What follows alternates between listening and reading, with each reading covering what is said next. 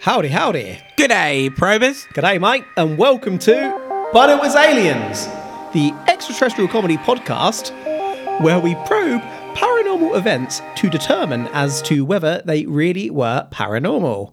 I'm your host this week, Kevin the Grey, and alongside me, as always, in the co-host seat this week is Mr. Granville Moonwalker. Yo ho ho with a bottle of rum. Don't talk about pirates. That'll make me want to do another pirate episode. That's probably been my favourite one. Really good fun to research, let alone cover. What, just pirates or that episode? That episode, but pirates more specifically. Ew. Less specifically. Anywho, today, our case takes us to Clapham Wood. Where is Clapham Wood, I hear you ask? Well, Clapham Wood is a wood in Clapham. That's in West Sussex. Usually when we cover a case here on But It Was Aliens, we tell you the location and then move on to the events. But today, we are doing things a little differently because Clapham Wood is the actual topic of today's probe. It's the location, it's the events, it's all encompassing. The wood where they clap 'em. Clap in the wood. Clap, clap. For those who don't know, what we call a wood in the UK is basically a wooded area. That's trees and vegetation covering an area. Or a That boner. is an area that is not quite large enough to be considered a forest. Woods, secluded in nature, are an interesting location for shenanigans, and indeed, Clapham Woods, particularly since the 1960s, has been linked to lost pets, satanic cult activity, and UFO sightings. And not boners. Although possibly boners. Probably It's a bonus. wood. There's probably been some magazines in there at some point. So, how big is Clapham Wood? Oh, I really should have put this in the note, shouldn't I? Because I'm thinking linked to lost pets. If that's a large area, I Yeah. can totally understand why. Fairly large. So I guess you'd have a park, then a wood, then a forest. Does that make sense to you? I don't really know how to explain it, but no, I'm not even going to try. Yeah. I mean, What's really painful is that... how big is a wood before it's a forest? Yeah. I feel like I might have put this in the notes, but I probably didn't. But I know I researched it. But I researched this episode so long ago. I went on a little writing spree and wrote like 20 episodes in a week. And this was part of it. That's And a I just- fucking spree. Yeah, I just don't remember it. I have a little image of Clapham Wood here so that you can see what we're dealing with. I probably could have just said this, couldn't I, and showed you the picture. I mean, yeah, but it still doesn't really answer the question. Well, you can see that it's as wide as the camera shot. Yeah, but that's clearly not as wide of a shot as you can get. It's not start to finish. Well, no, width, but you is can it? kind of see that it's probably bigger than a park. Oh yeah, 100%. It looks quite menacing as well. Yeah, I was especially gonna- with the dark clouds above, Absolutely, as you say, this place actually looks a little bit sinister. and at the bottom it just looks pitch black. Mm-hmm. I mean, Mysterious place. you would not catch me walking through there at night. I used to live near, when I was at my parents', a park that was considered part wood, and I used to cut through there on the way home sometimes, Yeah, same. through the dirt track that, probably looking back on it now, people probably don't do so much in the evening, Yeah, probably because not. all sorts of things could happen in there, but didn't think so much of it at the time. It was normal, wasn't it? Used to be like a 10-minute cut through to save you a 25-minute walk. Many a night have I left yours and walked through that. Yep. So you say you wouldn't walk through this. I wouldn't Young walk you through was that. foolish. But yeah, this place looks sinister. What's gone down in Clapham Wood? Also sinister. Whilst we are going to focus on the 1960s onwards, the book High Strangeness, Hyperdimensions and the Process of Alien Abduction by Laura Knight Jadzik claims that unusual lights and activity have been witnessed around Clapham Wood for hundreds of years. Among these sightings, a moon-sized light was witnessed descending into the wood accompanied by the odour of burning. Moving swiftly on, in 1967, in a village called Rustington, not too far away, two schoolboys Toy Newton and John Arnold were pissing around with a Ouija board. Dickheads. That is never a good idea. This board spelled out to the boys the words Clapham Wood before telling them that it was a base for spacecraft and that a UFO had recently landed. Okay, they're talking shit now. I should probably tell you about the time I did a Ouija board. What? Hold on. How old were you? Where was it? Was it at your parents' house? Not at my parents' house. How old were you? Where was it? Was it at your parents'? About 10 years old-ish. That's fine. It wasn't in a residence that I ventured into. It's all good. When you said that the board spelled out Clapham Wood, I was going to say, shit, it's going to take them to a body where someone was murdered. And then you just went spacecraft and UFO, and I was like, bullshit. This is like the spirit of some Bob Lazar-esque figure who's obsessed with aliens, who's communicating with children through Ouija boards. Just needs to share his interests. Or his knowledge. Now that he's passed over, he knows all. In 1967, renowned member of the British Phenomenon Research Group, Paul Glover, was with a less renowned colleague when they saw something unusual in the night sky as they walked. They were walking together through this wood at about 10 p.m. when this took place. What they saw was a black boomerang-shaped craft moving across the sky at ridiculous speed, stupidly fast yet also silent. Paul and Powell then saw a peculiar display of lights in the sky. There were two bright lights, one of which released a small object which headed straight towards the other light and entered it. The object then whizzed off as quickly as it had appeared. Glover would report that the men saw about 6 sightings that night, but this one was hard to explain. Fuck off, did they see 6 sightings?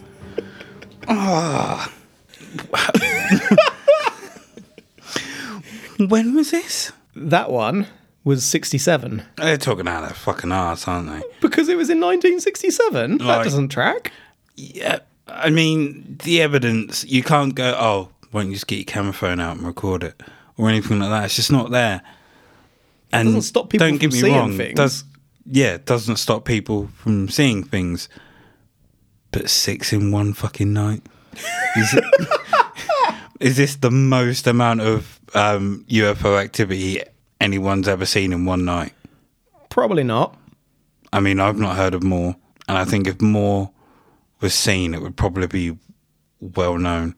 Someone saw 72 acts of alien Depends on what you activity in one define night. as sightings of activity. So, for example, he saw like 5 shooting stars and was like, aliens, bitch! And a bat. if you consider something like the Phoenix Lights, where there was many crafts repeatedly in the sky, so if you have like 8 lights at one time seen 5 times in the night by hundreds of people, you could argue that that's more activity. Or is that one event seen multiple times? Well, maybe that's exactly what he's seeing. He's seen 6 not what sites, he but it's said, actually though, the same is it? shit Not what he said. going around 6 times, but one of those 6 times was phenomenal. It was warming up for the main event. What he said. I call bullshit. Glover Fucking Glover. would have his UFO group analyse the sightings, but unfortunately, no explanation could be found. Because there was no evidence. No local flights, no local military experiments. Another quick sighting here. In 1972, a telephone engineer was on the job when he saw a UFO hovering over the woods before shooting off at crazy speed. At this very same time, a couple walking in the wood saw a light in the sky send down a beam of light to the floor before shooting off. I'm just going to show you another photo of the wood here, too, so that you get a feel for this place. Before I have a look at this picture, the telephone engineer, did he see the light shoot down as well? Or did he just see the craft go? He saw the craft go, as far as I could tell. So he wasn't drawn to the craft by a flash of light in his peripheral vision. I mean, he was further away from... He wasn't in the wood. He was obviously working... Yeah. But still, kind of, what made him turn in that direction? Was it the smell of bullshit? What's your problem? You've decided you don't like Glover. You've got an issue with a random telephone engineer. I don't know. I mean, that looks like a general wood with a pathway that I would not walk through at any time of day unless it is very early morning. Yeah, a bit freaky.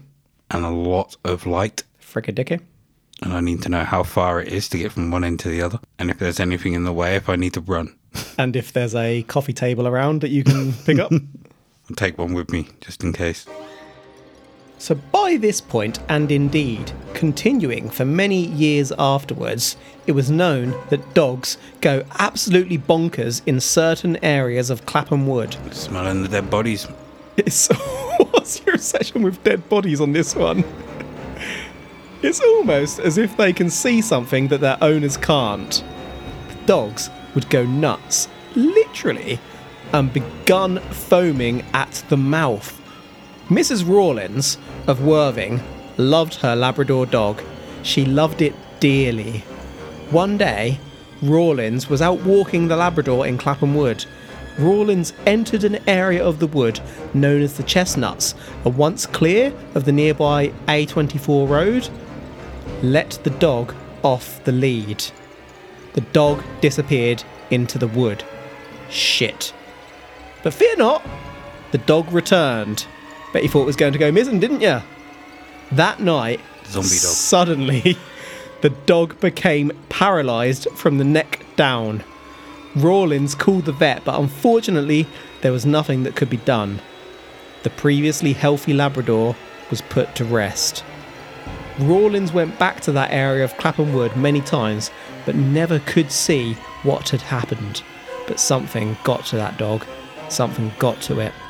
I believe that this dog happened to either roll around or rub itself up against some plant or vegetation that paralysed the dog. There is some kind of poison ivy or Venus flytrap paralysing motherfucker out there.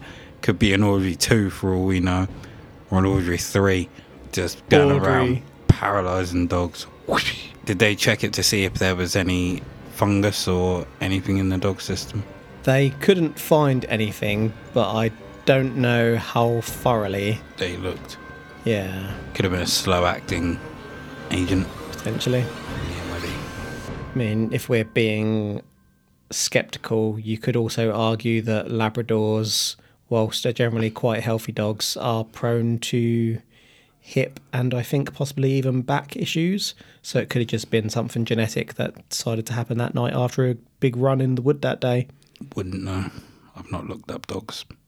Yes, me neither. This was actually one of the better stories of Dogs at the Wood. Obviously this was awful, but at least Rawlins got closure in a sense. She wasn't left wondering if the dog was alive. Other pet owners weren't so lucky. There were literally loads of these accounts and not a single pet was found or disappearance explained. Even weirder, almost every disappearance took place at one of two areas of Clapham Wood. The crossroads where 4 footpaths meet, situated in the Chestnuts area of the wood, and near the church at the edge of the wood. The aliens were clearly examining their new surroundings as well as sampling our own DNA from the pets as they took things from these areas. You know, picking up our saliva in the dog hair and whatnot. Among those pets taken was that of Peter Love of Patching, whose son lost the dog whilst in the wood, and John Cornford's collie lost in the Chestnuts. There were other animals such as horses too. Pop! Gone. There's literally hundreds of these damn cases. How would you frickin' lose a horse? What if there's a weird kind of bog area? Almost like quicksand. And they a go damn in. horse Yeah. sunk. They're going in and they just kind of like sink underneath. So there's like a graveyard of pets and missing animals that have all been drawn Like to a pet this. cemetery. Yeah. I mean, One if it area. exists, it hasn't been found yet, but it's an interesting theory. I mean, are pets still going missing in Clapham Wood? I can't There were some fairly recently, but not in the last couple of years, perhaps. But I might mention that at the end. I might not. It'll be a surprise for both of us. I'm surprised it's not been investigated now. It has. With this is what we're doing. In terms of video cameras being placed in certain areas of the of the wood. Well, funny you say that, because after we finish recording, we're going on a little drive. In the morning, yeah. There's a note here.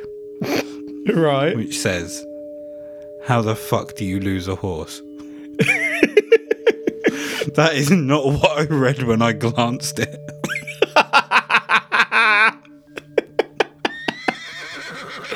Your mind is perverse, sir. I'm just going to move on.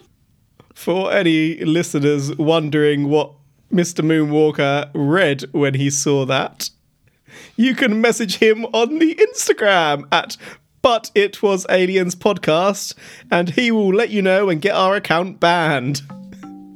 Anyway, during the 1970s, people working in the area begun reporting that wildlife itself quite literally disappeared in the wood. Bird chirps just stopped. Walkers in the area begun being taken ill with headaches and tummy aches unexplainably before being fine once they were out of the area. They walked through a, rift. During, I believe, 1975, 2 men were taken ill at the same time. One held his head, feeling as if his eardrums were being removed. The other held his stomach. Both staggered 50 yards before suddenly they were fine again. As you'd expect, Geiger counters were utilised in the area, and they revealed slight spikes in background radiation, but not enough to explain these unexplainable illnesses. Dave Stringer, of the Southern Paranormal Investigation Group, The SPIG, also took radiation measurements in 1977, and as he did, he witnessed a dark shape of about 12 foot in height and a large white disc that shot past behind nearby trees. Stringer also found a footprint which has been likened to a footprint of the demon or fallen angel Amduscius. Here Amduscius, the demon in charge of the shitty music of hell, is here for you. What I'm trying to say is I'm about to show you a picture of him. So, Amduscius. This demon, or is it demon? Fallen angel Amduscius. Same thing, I would argue. Is a sultry horse. Seductive, sultry, one-horned, aka so horny horse. Unicorn, maybe. So we can understand where the horses went. Oh no.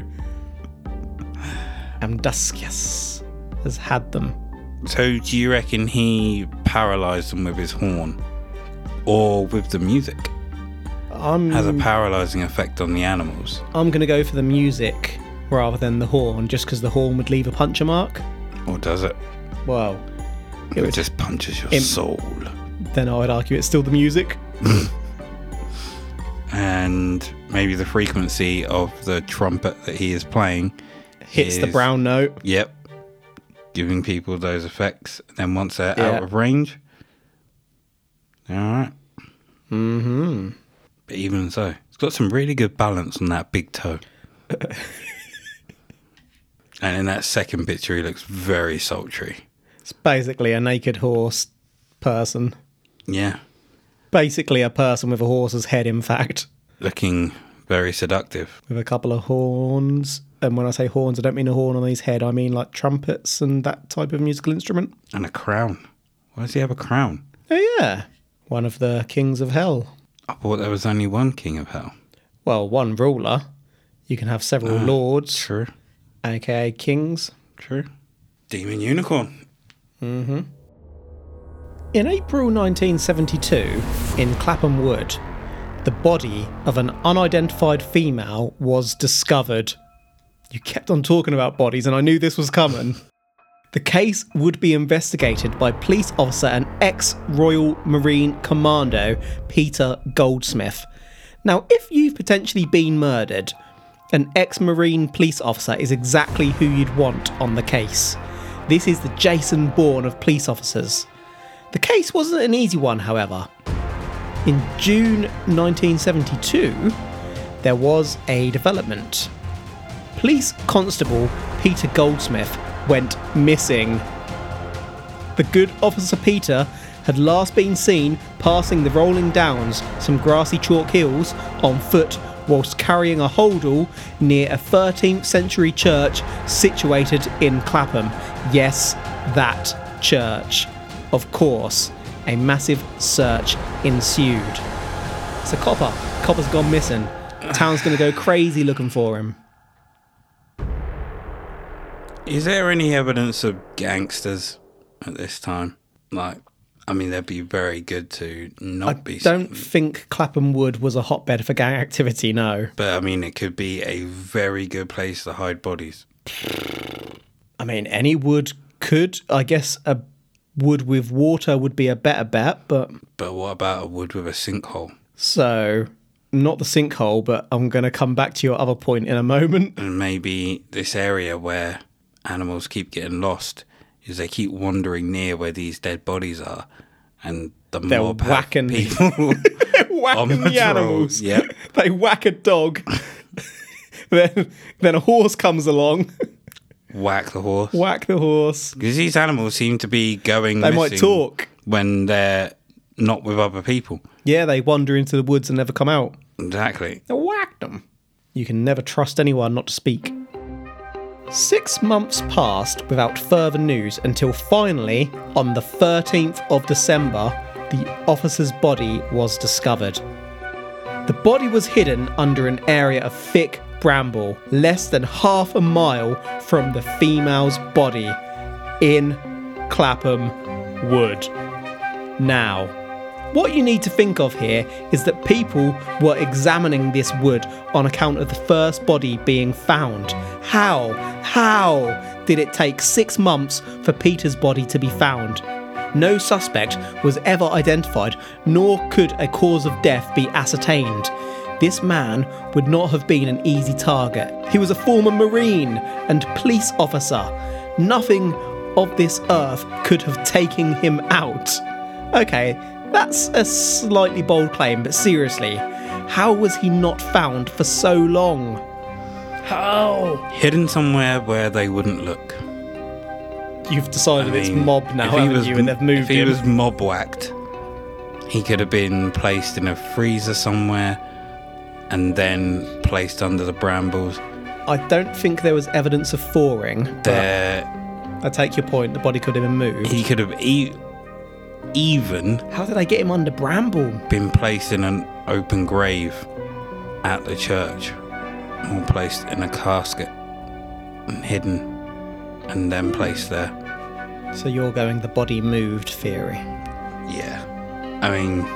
We don't have a cause of death, do we? Do we get one? No.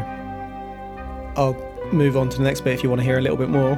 Go for it. So I will just add that in some accounts of Clapham Wood, people don't report on the unidentified female body, but Goldsmith is sadly 100% absolutely true. Moving forward, during August 1975, a horse went missing. The horse's owners, of course, searched for the lost horse. Unfortunately, this couple, during their search, also found a dead body, that of older gentleman Leon Foster, who had gone missing whilst out on a walk 3 weeks earlier. The body did not match the missing time. The rate of decomposition was very accelerated, which forensics officers stated must be down to some unknown factor. Unexplained. How could a body decompose so rapidly here? Unless it travelled through time itself. Or was exposed to some elements. Could have been exposed to something that accelerated. It'd have to be something that's not in this area, otherwise it would have been explained. what if the ground is laying in a patch of ground that is actually heated, and therefore How would it be heated? the bog that's underneath Clapham Wood. The bog of Clapham Wood. Yeah. And it's heated. Is that a bog? Or is that like a... I've never been in a bog, so I wouldn't know. Smell bad. From what I've seen here, it's like I said with the mob, isn't it? These animals are smelling the bodies, and they're just wandering off to follow the smell. An innocent horse smelt something. All of a sudden, they're getting whacked. Got a little bit too close. Investigated a little bit too close. The horse was onto people, and they had to keep the horse quiet. Exactly. I mean, they probably just took the horse off and whacked it, just so it wouldn't come back to this area. So who whacked the horse? A mob. So what have the mob got to do with the warm bog? It might not be warm.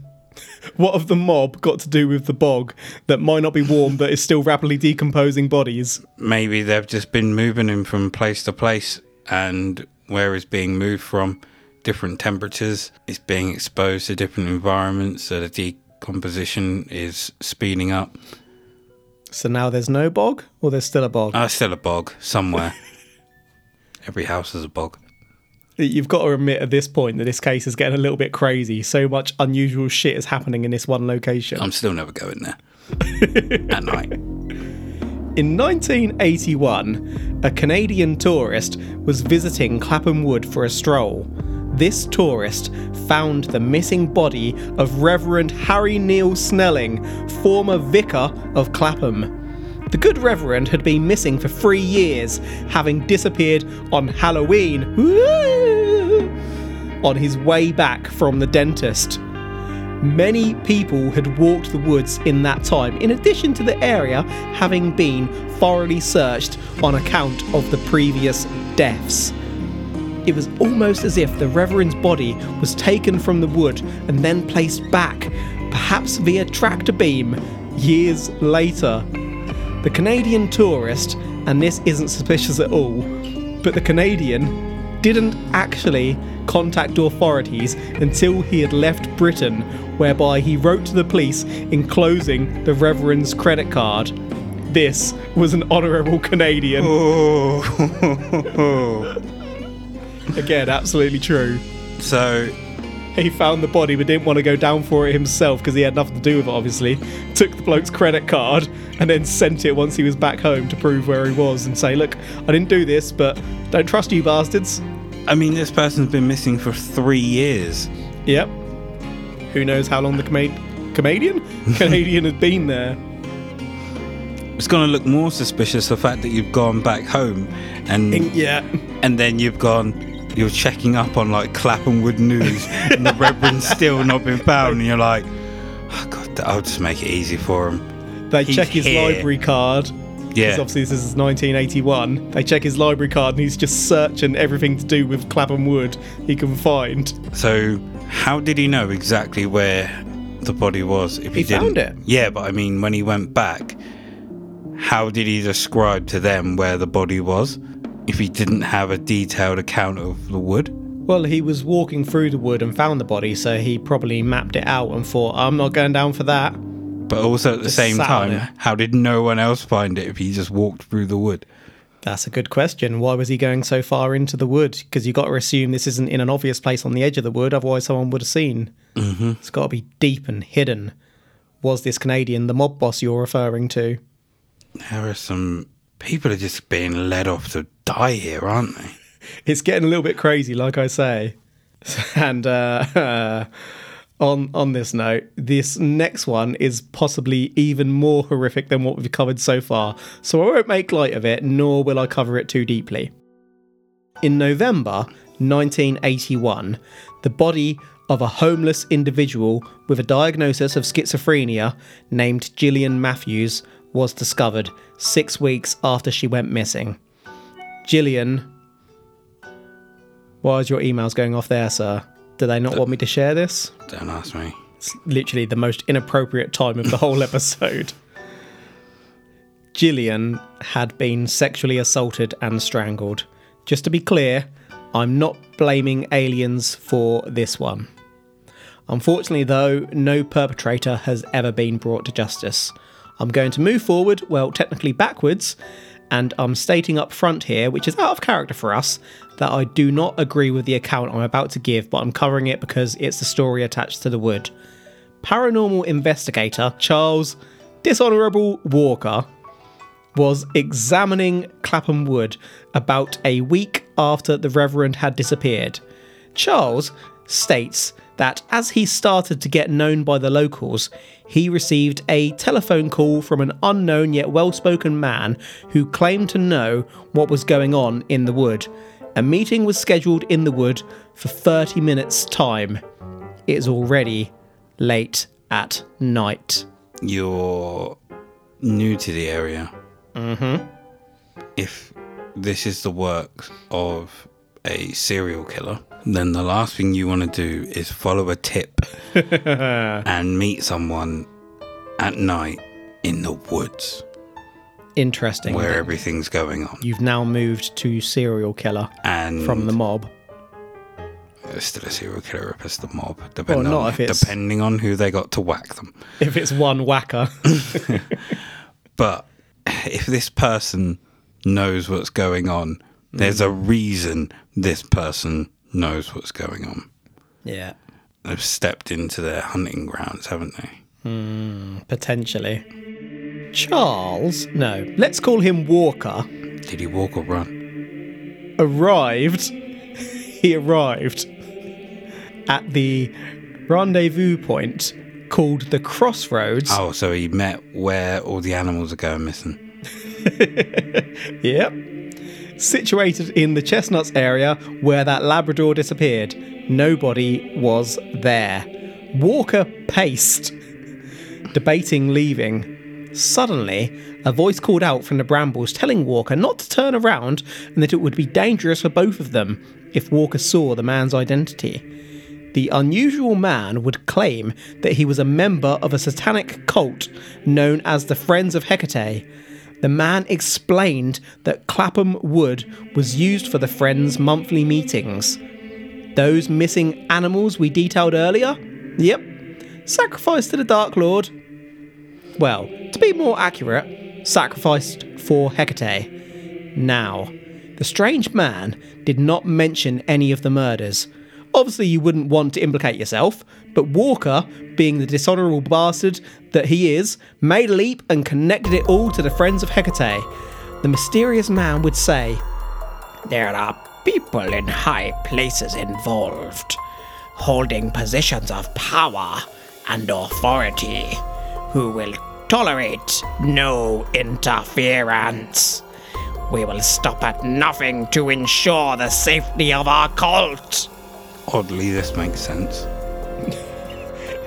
So you've gone from mob to serial killer to cult. I'm just going where the evidence leads. So you're vouching for Walker.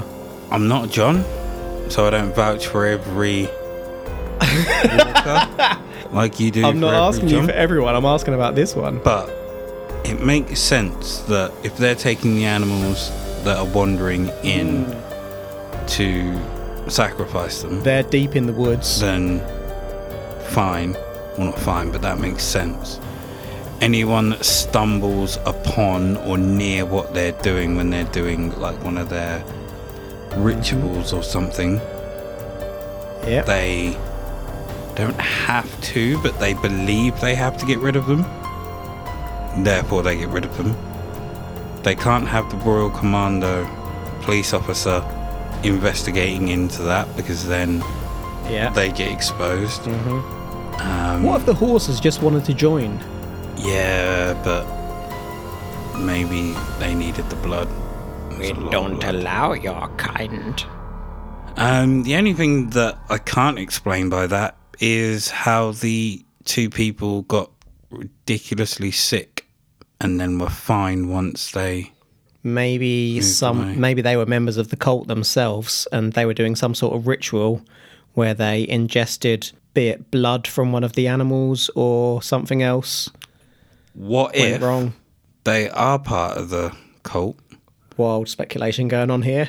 But they used that to keep people away from that area. They thought that's how they'd get people to stay away. So they weren't actually feeling the effects. No. That's just a story they put out there to keep people away from them. I like it. I like it. I mean, I have no idea where this story is going, but without the obviously grisly bits that are, and obviously it's real, I wouldn't say it's... No, I'm not even going to say it. Well, I went down a bit of a rabbit hole here once I heard there was a cult of Hecate. So let me just clarify here. The Friends of Hecate have allegedly truthfully met in Clapham Woods for more than 2 decades, carrying out monthly blood sacrifices. The group reportedly had to find new digs in 1987 after the famous British hurricane which murked Clapham Wood pretty hard. Hecate, by the way, was allegedly an ancient pagan goddess whom was said to be associated with crossroads, where they met, remember, as well as light, fire, the moon, magic including witchcraft and sorcery, plants and herbs including poisonous ones, and necromancy. Oh, and dogs. Hecate, as it turns out, though, is not pagan at all, nor are they associated with Satanism. Hecate is actually connected with ancient Greece. Nevertheless, Dirty Walker, who, by the way, I have seen articles supposedly authored by in 2001, claims to have found the following painting I'm about to show you, Mr. Moonwalker, on the wall of a disused manor near Clapham Church, a meeting place for the Friends. This image is copyright to Walker, so I'm not sure if we'll be able to share it on our Instagram or not, but maybe we'll try posting it in our Facebook group at Extraterrestrial Towers and see if it lets us. So Walker is saying he found this on a wall, and he's kind of suggesting it's evidence of satanic activity in the area. I mean, I don't trust him. That could just be a drawing that he made. So what we have here... You don't trust a Walker, eh? I don't trust this Walker. Is a picture of a man's head who is Simpsons yellow with... It's a side profile. He has what looks like blood to be over him as well. Yeah.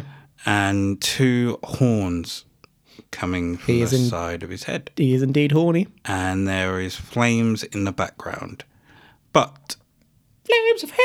This is a picture that could have easily just been drawn by somebody, not by Walker himself. Taken with a camera or anything like that. And the fact he went to the trouble to copyright it is a little bit unusual to me, if that's not your work. It's with crayon.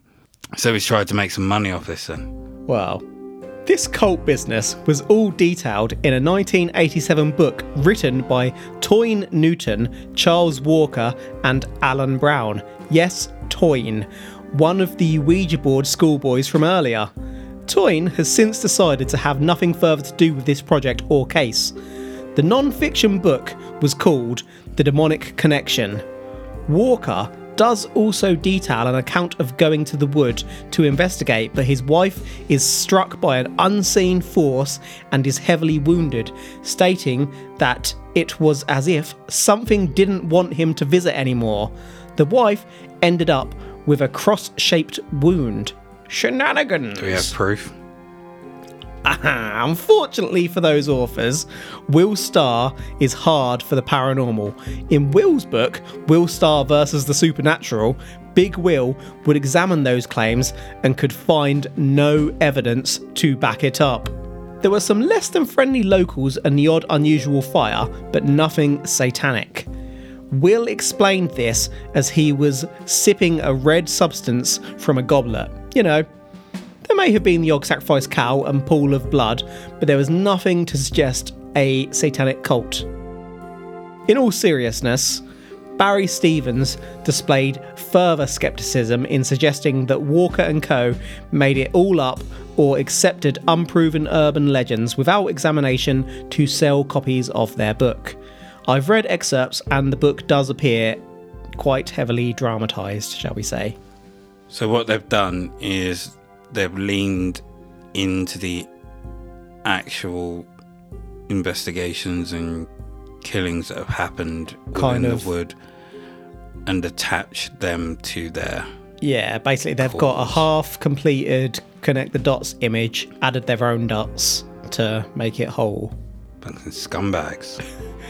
In their book, Walker suggests that Clapham was the site of a curse in 1288 after local Robert Le Falconer lost a case after being physically assaulted and called upon she who knows to damn the accursed village to lead the priesthood to come to know their fate. Regarding the murders, a chap named Jim Withers is stated in some accounts to have gone to prison for all the murders, but there is literally no information out there on him or this, and the possible victims don't really follow a profile. Walker, meanwhile, has made some outlandish claims, such as having a gun pulled on him and being involved in a high-speed car chase. That painting I showed you earlier, which is available on the Mysterious Britain and Ireland internet site, Walker claims that after taking that photo, he had a shotgun pulled on him. I read another website written by a Sarah Hapgood, which outlined that in 2011, a Brian Pritchard claimed that the barn in question had actually been occupied by squatters and was covered in graffiti, not satanic imagery. We're pretty much there now with this one, so aliens or curse? Do you believe in curses?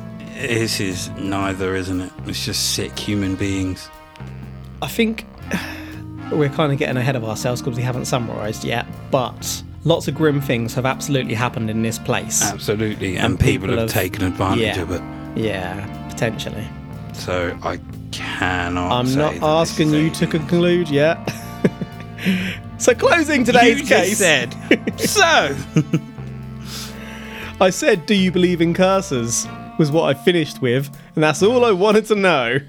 I wanted you to say, yeah, I believe in curses. So you could curse me. Well, I've technically already shared a curse with you from your birthday episode the other year.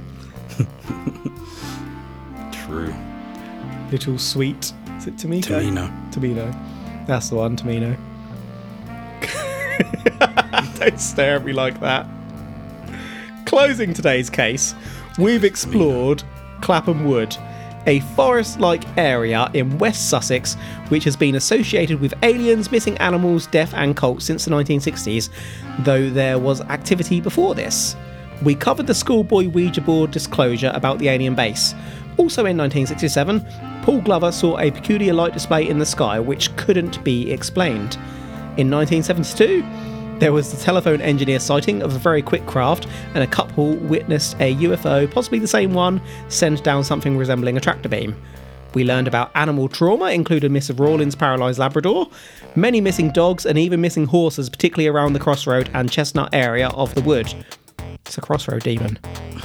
We explored the deaths of an unidentified female, Peter Goldsmith, whose body remained hidden for 6 months, Leon Foster in 1975 after a couple lost their horse, Reverend Harry Snelling in 1981, whose body had been missing 3 years, and Gillian Matthews' sad and untimely passing. Why is it every time we talk about that really disturbing case, you get an email?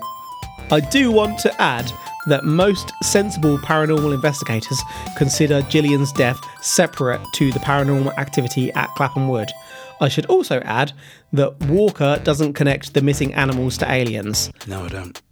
The Demonic Connection book connected some of these deaths to a satanic cult operating in the area linked to pagan goddess Hecate, but paranormal investigators could not verify those claims, and it turns out that this pagan god is Greek. Granville, are you vouching for Walker? Cursed wood? Satanism? Or aliens? Or something else perhaps? Are you saying that it was aliens? I'm going to vouch for Walker, but not that Walker. You're vouching for yourself. This Walker, god damn it. Oh, this twat is a twat. He is just a scumbag. He might actually believe some of what he's saying. Do I believe it's a cursed wood? No. Do I believe people think it's a cursed wood? Yes. Satanism, there may have been some blood sacrifices or something. Aliens, no. Just no. unfortunately, some terrible things happened in that wood, and some people have tried to make money off it. Sadly, if you're going to do terrible things, one of the likely areas to carry out such terrible things, or at least to leave the outcome of terrible things, is a wood. Woods and valleys, rivers, that kind of thing. Yeah, sad. Yeah, I'm not saying that it was aliens either. This one, well, it was basically a bunch of bollocks with some very sad events thrown in, wasn't it? Okay, there were some sightings of UFOs, but there are in lots of places. They aren't nearly frequent enough to me to suggest that there is an alien base. Meanwhile, where do dogs go missing?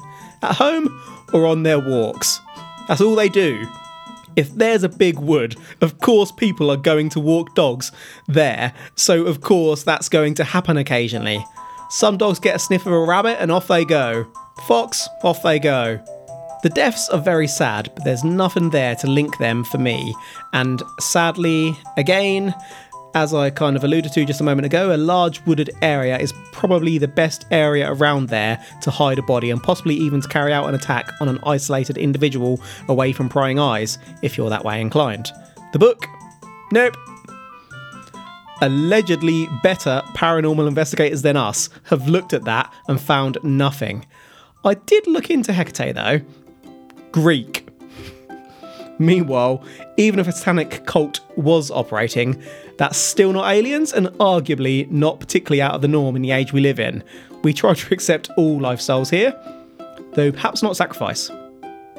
I guess what I'm saying here is a big, firm nope. Anything you want to add, Mr. Moonwalker, before we say goodbye? No. They probably heard the name Hecate from somewhere else and just thought the people around here aren't smart enough to read the kind of books that name would be in. Imagine writing some kind of book, publishing something without even researching what you're publishing. Says us who mention things we haven't researched all the time associated with the cases we have researched. Ironically, Comedy podcast on. True, we aren't. No, we are educational. Screw you, son. But yeah, our episode that dropped on the 18th of August, I went off on a random tangent about the Calvine photo, and we recorded that about 2 weeks beforehand. And in the news, literally the week before that episode dropped, that photo leaked. One of the people involved in, or who had a copy of it, popped up in the news and said, "Here you are," basically. And what the photo looks really, really interesting. Like, that's not the issue here. But on the episode, I'd said that the photo is classified, but I researched it a little bit, and that's not actually accurate. The witnesses are classified for another. Yeah, but it's always the way, isn't it? We mention something in passing, and then something comes out so soon afterwards. It's as if they're trying to fuck us over. Yeah, absolutely. It's like someone's watching us, which makes me suspicious about those emails that keep going off. Are you in cahoots? No. Don't be daft. Mibwalker. I was kind of hoping for a ping then. I'm on to you. Anywho, that is a wrap for today, folks. Thank you for listening to But It Was Aliens. It's been our pleasure, of course, but if you are one of our 6 listeners, no, that's a joke, we have at least several thousand, aka 6. But if you want to support the show, well, you can. We have a store over at butitwasaliens.co.uk, where you can pick up a little bit of official merchandise to show your peculiar tastes off to the world. There's hats, shirts, mugs, and hats. Did I mention that we have shirts? Alongside that, we also have our Patreon over at patreon.com/butitwasaliens, where you can support the show, and each month you'll get access to our side probes. Each month, we examine a non-alien event to determine what really occurred. If you have any suggestions of things you'd like us to examine, you can hit us up on Twitter at butitwasaliens. Finally, do you like memes? We like memes. If you want to share silly stuff with us, you can find the podcast on Facebook and join our Facebook group, Extraterrestrial Towers. There, you'll find at least 2 like-minded individuals who may or may not be me and G to drop silly alien posts with. That's the show. So until next time, where do ducks go at night? The truth is up there. Hashtag pro.